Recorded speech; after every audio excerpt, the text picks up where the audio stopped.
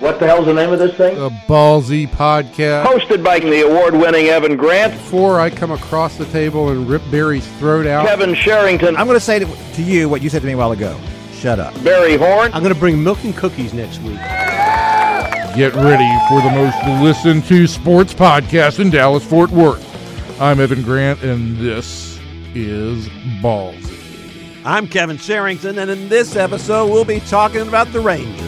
And I'm Barry Horn. To hear our other exciting editions, simply subscribe to the Ballzy Podcast on iTunes. You know, we're on Facebook and Twitter, too. Just search Ballzy Podcast. That's Ballzy with a Z. So sit back, relax, that's relax with an X, and enjoy another edition of the Rangers Ballzy with a Z podcast. I'm Evan Grant. Across from me in what is something of a dimly lit but brand new studio, Kevin Sherrington, and Barry Horn, who's always radiating light no matter how dim the atmosphere is. Thank you, Evan. And we are in the brand new home of Ballzy and the Dallas Morning News. We allowed the Morning News to move in with us to the new studio. Yeah, they built this whole thing just for us. Yes, and it's going to work one day. It's a nice looking studio. It's a very nice looking studio. Neither one of you or I are very nice looking, but no. We're all here. We're in our first day at the new Morning News. We were going to have lots of guests today. We've got a little bit of issue there.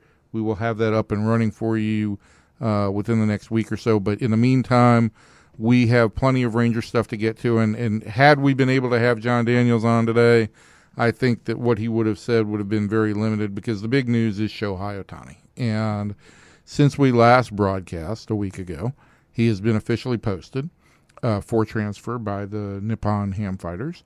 Which is, by the way, the greatest nickname in all of baseball. But the nickname's the Fighters. No. It's Ham Fighter. They're fighting pork over there. Yes, they are. They have waged a campaign against the ills of pork. Yes, and their motto is "Stick a fork in bad pork." And we so in the following hours after Ohtani was posted, teams had sent in their little questionnaires that he had asked for. Teams all scurried to try and get meetings with him in the week leading up to winter meetings, which will begin next Monday in Orlando. And as it turns out, last night he whittled his list down to 7 teams, according to multiple reports and sources. Let's count it down.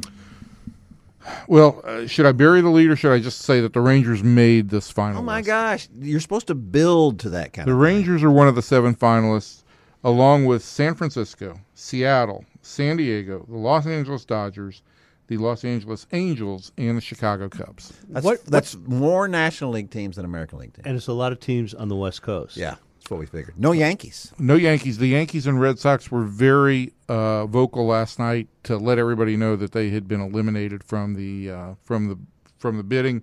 Brian Cashman talked about that Ohtani had mentioned a desire to pitch closer to the West Coast and in a smaller market. And I believe Cashman's comment was, if I was a West Coast smaller market team, I'd be very excited, which led everybody to believe that the Seattle Mariners would be the favorite. I would just add one interpretation, that if you're Brian Cashman and you're talking about smaller markets, that would be every team in the big leagues. Yeah. So, you can't change the location of Arlington, Texas. No, I think the Rangers. I think the one thing that comes up here is the Rangers are fighting an uphill battle in the geographic area, but I think they may have some things going for them in other areas. They and the Cubs are the only 2 teams that are not on the West Coast, so clearly they had something to offer Ohtani beyond just location. You don't think this is just a little, hey, listen, you guys have paid attention to me since high school. You've been nice to me. I'll be nice to you, include you in the listen, I think that the possibility exists for that, but I would think that at this point in time, he's not going to fool around with that. And I think the relationships that the Rangers worked hard to build, particularly Assistant General Manager Josh Boyd, who has, in a lot of ways, dedicated his last 6 years to trying to build this relationship and further the Rangers' relationships in Japan. I think that based on the culture he comes from, the way respect is given and treated in Japan, particularly with the Japanese baseball clubs, I think if you're getting an interview, he's serious about considering your club. What is the breakdown of National League and American League teams? I just said it was 4 National League teams and 3 American League teams. Well, I wanted to hear from him. But where is he going to play in the National League? Well, I think the other upshot, and I mentioned this in a column I wrote this morning, is that clearly one of two things emerges. That either he doesn't really care how many at-bats he gets, or National League clubs, particularly these teams on the list, have said, we're willing to play you in the outfield on a regular basis. Which I think is just crazy. I don't think that could possibly happen. But if he's the pitcher he's supposed to be, yeah, do they want him chasing fly balls in the outfield? No. I would. This is not about what teams want. It's about what Ohtani wants. No, I understand. But this reminds me of when colleges recruit a two-sport high school athlete, and the guy goes, I want to play basketball, I want to play football in your school. And they go, yeah, sure. And then they get there, and they see it's impossible. Right. And I would say that there's some of that probably exists in that this is a recruiting process now. And because of it, they're going to make all kinds of commitments and promises to Ohtani. And once you get him there, and if you realize, and he realizes that in practicality it's not feasible, he doesn't have anywhere he's going to be able to go. He's locked into that team for 6 years. So, and then I will say this too: if you were, and the money's going to play a part in saying all that too. If you had a no, money will not play a part. No. What I'm saying is, yes, it will, because if it was a seven figure investment or 8 or 9 figure whatever investment, and there's no way, they would say this because, but realistically, you could say, we're only paying $500,000 to this guy. If he gets hurt, it would be a bad thing, obviously, but we're not out a lot of money if that happens. Now, I mean, but I still think from a baseball standpoint, the American League clubs would seem to still have an advantage because it is easier for him to play and pitch. Sure. I think that, I look at this list, and these are the things that stand out to me. Seattle's had a long history with Japanese players. And they've had a lot of success with Japanese players there. Who owns the team? Isn't it Japanese interests that own the team? It used to be Nintendo, but I thought that they had sold it, and my ownership knowledge there is not complete. Look that up, Barry. Okay, I'll look it up. But yes, sir, Kevin. Seattle has a smaller market. Yeah. They are on the West Coast. They've got a huge Asian American population. The Mariners train in Peoria, Arizona, which is where the ham fighters, which is where the fighters have trained the last 2 years. So he's a little bit familiar with that facility, which is also shared by the San Diego Padres. I think for him to play regularly in Seattle, it's going to require either moving Nelson Cruz into the outfield on a regular basis at the age of 36, and I think Ranger fans know that might be a little bit concerning for Seattle. Or it means he'd have to play a very large outfield in Seattle on a semi-regular basis. Yeah, I just don't see that happening. I think the Dodgers are a consideration here. The Dodgers have what nobody else on this list has. They have a winning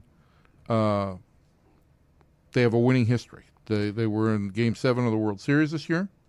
Well, the Cubs have it pretty good. The Cubs have it pretty good. The Cubs have a World Series. The Dodgers have been to 5 consecutive playoff trips. They have an unlimited payroll. They have the West Coast thing. I think if I'm CAA, his agency, based on the ability to earn some money outside of what's going to be a small contract here, I'd want him in Los Angeles. Which to me but Los Angeles is not a small market. It's the number 2 market in the country. It's smaller than New York, but it's still the number 2 market. But if that's part of the deal, which I don't know what it is. To me, the thing what baseball should want is that he goes to the Angels because of Mike Trout. Here is the greatest talent in the game being wasted. His best years are just flying by, and they never get in the playoffs. They never do anything. There's no postseason Mike Trout. Right. Nothing. So baseball ends up promoting all these other guys and pushing these other guys, and the best guy in the game is just sitting over there, fishing every October, November. Can I have a bulletin? He's trout fishing. Trout fishing. Could we have a bulletin here? I can go tell you ahead. the ownership. Do we have music or No, just go right get ahead. to it. Yeah. John Stanton, chairman of the board of Trilogy International Partners, is the CEO of the team. They bought it from Nintendo. Yeah, and he's only the 840th richest man in the United States, according to Forbes. Okay. Nothing. Do you want me to? I saw something about your old buddy Warren Buffett yesterday. Do you want me to bring that up now? Sure. That Is he buying a team? When Berkshire Hathaway the stock first came on board in 1970, Yeah. $40 a share. If you bought 10 shares then, what do you have now? Well, let's just say this: one share now. One share then was $40. One share now, $270,000. I think it's 280,000, but That's what they said the other day. He's worth $83 billion. Is that a lot of money? That's a lot of money. So now here's one thing where here's one place, and I proposed this yesterday. Yeah, go ahead. Where I think the Rangers have something that can separate them from the other teams. Is this going to be that Yu Darvish argument I made last week? No, it is not. Okay, go ahead. Why is everybody talking like we're on PBS? NPR. Everybody's talking so We're low. trying to be civil. Because you're always screaming all the time, and it really upsets me. Here's what I propose, and this is going to sound wackadoodle, nutso, but you expect that from me. Yeah, for sure. 6-man rotation. Oh, do you think he would go for that? I think if you're talking about assimilating, which was a word used on the questionnaire, him into your team and into the culture, he's coming from what amounts to a 6-man once-a-week rotation. Yeah. Okay? Which would allow him to play in the field. Which would allow him to play in the field and have basically four starts in the field or 4 starts at bat in between pitching outings. Where are the Rangers going to get 5 other starters? That's a question. Thank you. But here's the deal. What is the Rangers' singular focus this offseason? Finding pitching. Adding arms. It's landing Shohei Ohtani. Their singular focus is landing Shohei Ohtani. And they have the ability to basically say, we will tailor this rotation to you. Jeff Bannister has always been infatuated with the idea of a 6-man rotation, or the way he's used it in the past, kind of a 5+1. When he needs to get his starter some extra rest, he'll drop a 6th guy in there during a long stretch. And I think you can make this work. Now, the question is, where do you get the bodies? The other question is, how do you sell your guys that you already have on it? Well, Cole Hamels last year had a real down year for him. He's going to be 34 in December. He's going into free agency. What would not hurt Cole Hamels at all is to have a 180-inning season where his ERA drops back below 3.5. That's going to help him. Martin Perez doesn't have a whole lot of leverage one way or another. There are some other teams here. You going to go tell Clayton Kershaw that he's pitching every 6th day? No, I get what you're saying, and I think it would help Cole Hamels a 6-man rotation. So I get that part of it. I'm like Barry. The problem is finding just arm. You would end up. It's basically the bullpen would be the 6th man to me in this thing. You'd have like a long guy, and then it's the rest of the bullpen. Well, the way I structured this last night when I was playing around with this is I scripted out the first half of the season, which I think is as far as you could possibly hope to script anything out. Because after that, then you're talking about if you're in a race, what do you do?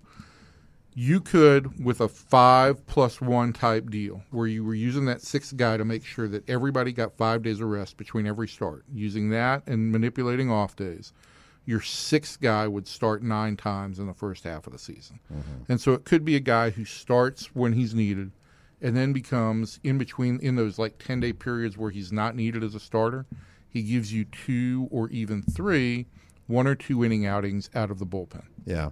And if you were taking a guy who, well, let's say Matt Bush, for example, because this is a guy the Rangers are talking about converting into a starter. Right. How many innings do you want to How many innings do you want to limit him to this year? Yeah. 125? Right. 130? There's a chance to, manage his innings as a starter, keep him, in a regular routine, give your bullpen some extra depth. I'm not saying it's easy to do, and I'm not saying that the Rangers can accomplish this, but I am saying that at least theoretically they have something they can propose to him that maybe will appeal to him beyond what other teams are offering. Well, frankly, they probably ought to consider something like this, whether they get him or not. I just think that it would. This is the way baseball is. Eventually, baseball will go to this, a 6-man rotation. I think some form of something, yeah, where you have more flexibility. And you've got guys who are pitching basically two trips through the order, and then giving way. You said that the Rangers' number one priority this offseason is signing him. Correct. Okay. Are they making that well known to the fandom, to everybody? Because if they don't sign him, no, they're not making that well known. No, but listen, if they don't sign him, what a letdown that'll be. Well, I think they've. The interesting thing last week, and I thought this was weird, is before he was actually posted, in the days before he was posted, every team was rushing out there to say, including the Rangers, that we've spent a lot of time working on this, that we're interested in him, that he intrigues us. The Yankees said we're all in. The Red Sox were going to be aggressive. The Astros were going to be aggressive. It was so completely different because the money was all controlled, and because it basically was coming down to a recruiting process, that teams that normally don't say anything on the record at all were falling all over themselves to say we're interested in this guy. And so the fan base is going to be excited. There's nothing you can do at this point in time to manage expectations on the fan base. If they get him, it's a huge boost. If they don't, this team is right where it was previously. I don't know that anybody realistically is counting on the Rangers to land him, and I think that the general reaction that I've gotten from fans after looking at the list of 7 teams was, well, it was the same thing I think Kevin brought up, a courtesy interview, and that he's going to the West Coast. I think that the Rangers, Mariners, and Dodgers, for individual reasons, are the 3 favorites, and I don't know in what order here. If you come in second here, you're the first loser. Let me just say that. Correct. But let me ask you this: where are you going to put the Grant family fortune? When you go to Vegas, where are you going to bet he signs? Well, based on those parameters, you'd have to say the Mariners. Well, I'm asking. The Sherrington fortune is much more than the Grant family. You're sitting on a real estate empire. Yeah, empire. But I like to hear where Evan thinks. Listen, I based on who Andrew Friedman is, what his GM Farhad Zahidi has done, what the Dodgers analytics tell them, and how far ahead of the curve they seem to be. And I think that it would really appeal to his representation. I think that the Dodgers might be the favorites there. Yeah, that would be if I'm the Rangers, that's probably my biggest concern. Now, if I'm the Rangers, I don't know that I can have concerns. I just have to go and present my case. I can't worry about what the other teams are doing. No, this is not a thing where you can outbid somebody. Well, you have to hope he goes to the Dodgers, right? And not the Angels. Or the Mariners. That just can't happen. Well, I mean, we're assuming the guy's going to be what everybody thinks he's going to be. Right. Now, he may not be any of that. And as a scout told me, or an evaluator told me last month, gets here, he tries this whole hitting thing, and he realizes, this is a different level of hitter that he's facing, different level of pitching that he's facing, and after 2 months, he's hitting 188. At that point in time, same thing, Barry, that you talked about recruiting. It's just like, you recruit a 4-star and you tell him you're going to start your freshman year, and then he goes out and throws 6 picks in the first 2 games. Back to the bench. Well, let me flip it on you. What if he turns out to be a better hitter than he is a pitcher? Is that a possibility? Well, absolutely, because here's the thing that I've said all along about this. Everybody calls him the Babe Ruth of Japan, right? Right. Well, what did the Yankees do with him? They made him an everyday player. They made him an everyday player. Why is it that if back then and of course he revolutionized baseball. Right. If back then you decided we'd rather have this guy play every day, what has changed in baseball to make you think that he needs to pitch? Oh, I think pitching's become much more valued. I agree with that. Really? I think pitching's become much more valued. And if he's a number one, now here's the deal.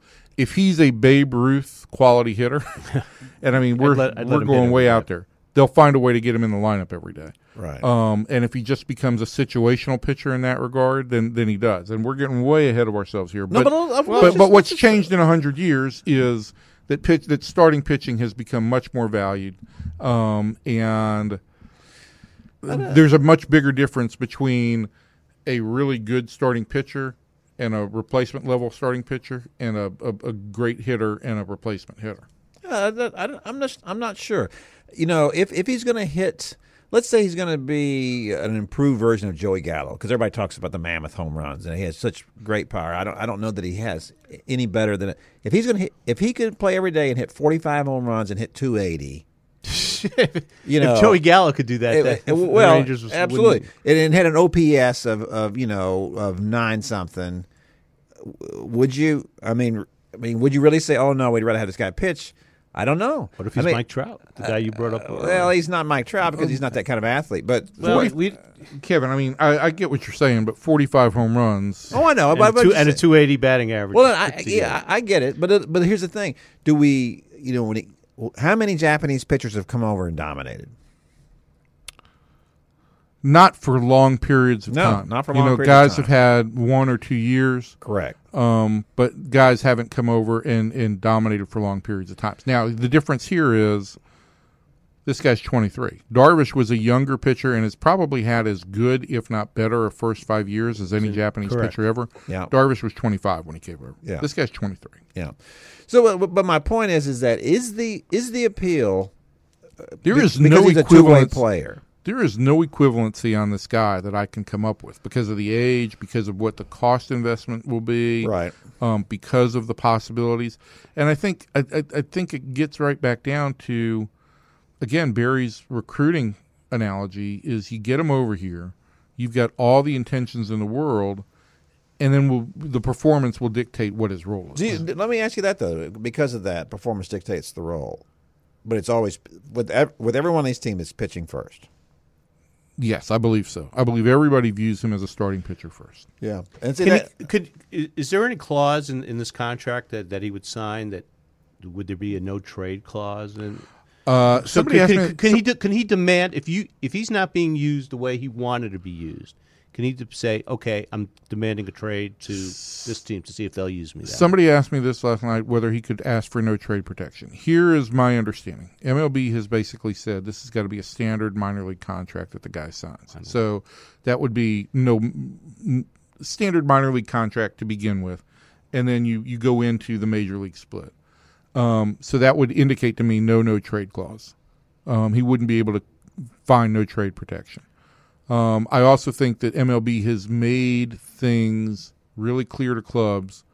We want no funny stuff. There's going to be no exploiting of the rules here. And if there is, there's going to be trouble. So my guess is he's going in just as Joey Gallo did in his first year. No, just to be clear, I didn't mean a no trade clause. I meant a clause that would demand a trade. No, I can't see that.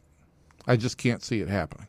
But that's based on what MLB, what has been the word coming down from MLB, the way the wording has been explained to me, and just that I think that would be looked upon as an inducement that's not customary and usual.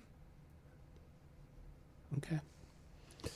Yeah, this to me it's an interesting question about him and what he's going to be and what we expect him to be. I really do feel like if he were not a two-way player, I don't think there'd be the same excitement. I think if he were just a hitter or if he were just a pitcher, it'd still be a big deal because because of what you said, because of the economics, because he comes, he doesn't hardly cost you anything. If he was going to cost you, 15 or 20 million a year. Then the teams would still be excited and they'd be going for him, but it'd be difficult. I think if he was a hitter only or a pitcher only, you'd have the same level of excitement on the pitching front that you had for Tanaka, who was the last great thing that came over here. That really worked out great too. Tanaka's pitched well. Tanaka's pitched well. He again has had the same kinds of issues that you run into with a lot of Japanese pitchers, is how deep into games does he goes. But he pitched really well this past year for the Yankees. And he's come back from but he hasn't. What I mean is he hasn't been a dominant pitcher. No. But they just and you has been, as you said, I think he probably has been. Darvish has probably been the best long term of all the Japanese pitchers. And I don't ever want to get into the conversation that, you don't want one of these guys, they never turn out. That's ridiculous to have that idea. I mean, you have to take every case as it comes and what these guys end up doing. Look, Evan, before we go, what's the time frame on this? He has until December 22nd to sign. The thinking last night, the conventional wisdom last night, was now that he's narrowed it down to supposedly 7 teams, that it's entirely possible he will get this deal done sometime during the winter meetings. And is there another cut coming? Don't know. Don't know. It's entirely possible he'll meet with these teams in LA, cut it down to 3 or 4, and the week after the winter meetings, go and visit those towns. We're Who is the most important Ranger in the process now? The member of the front office, is it John Daniels? Is it? It's a good question. I would think at this point in time,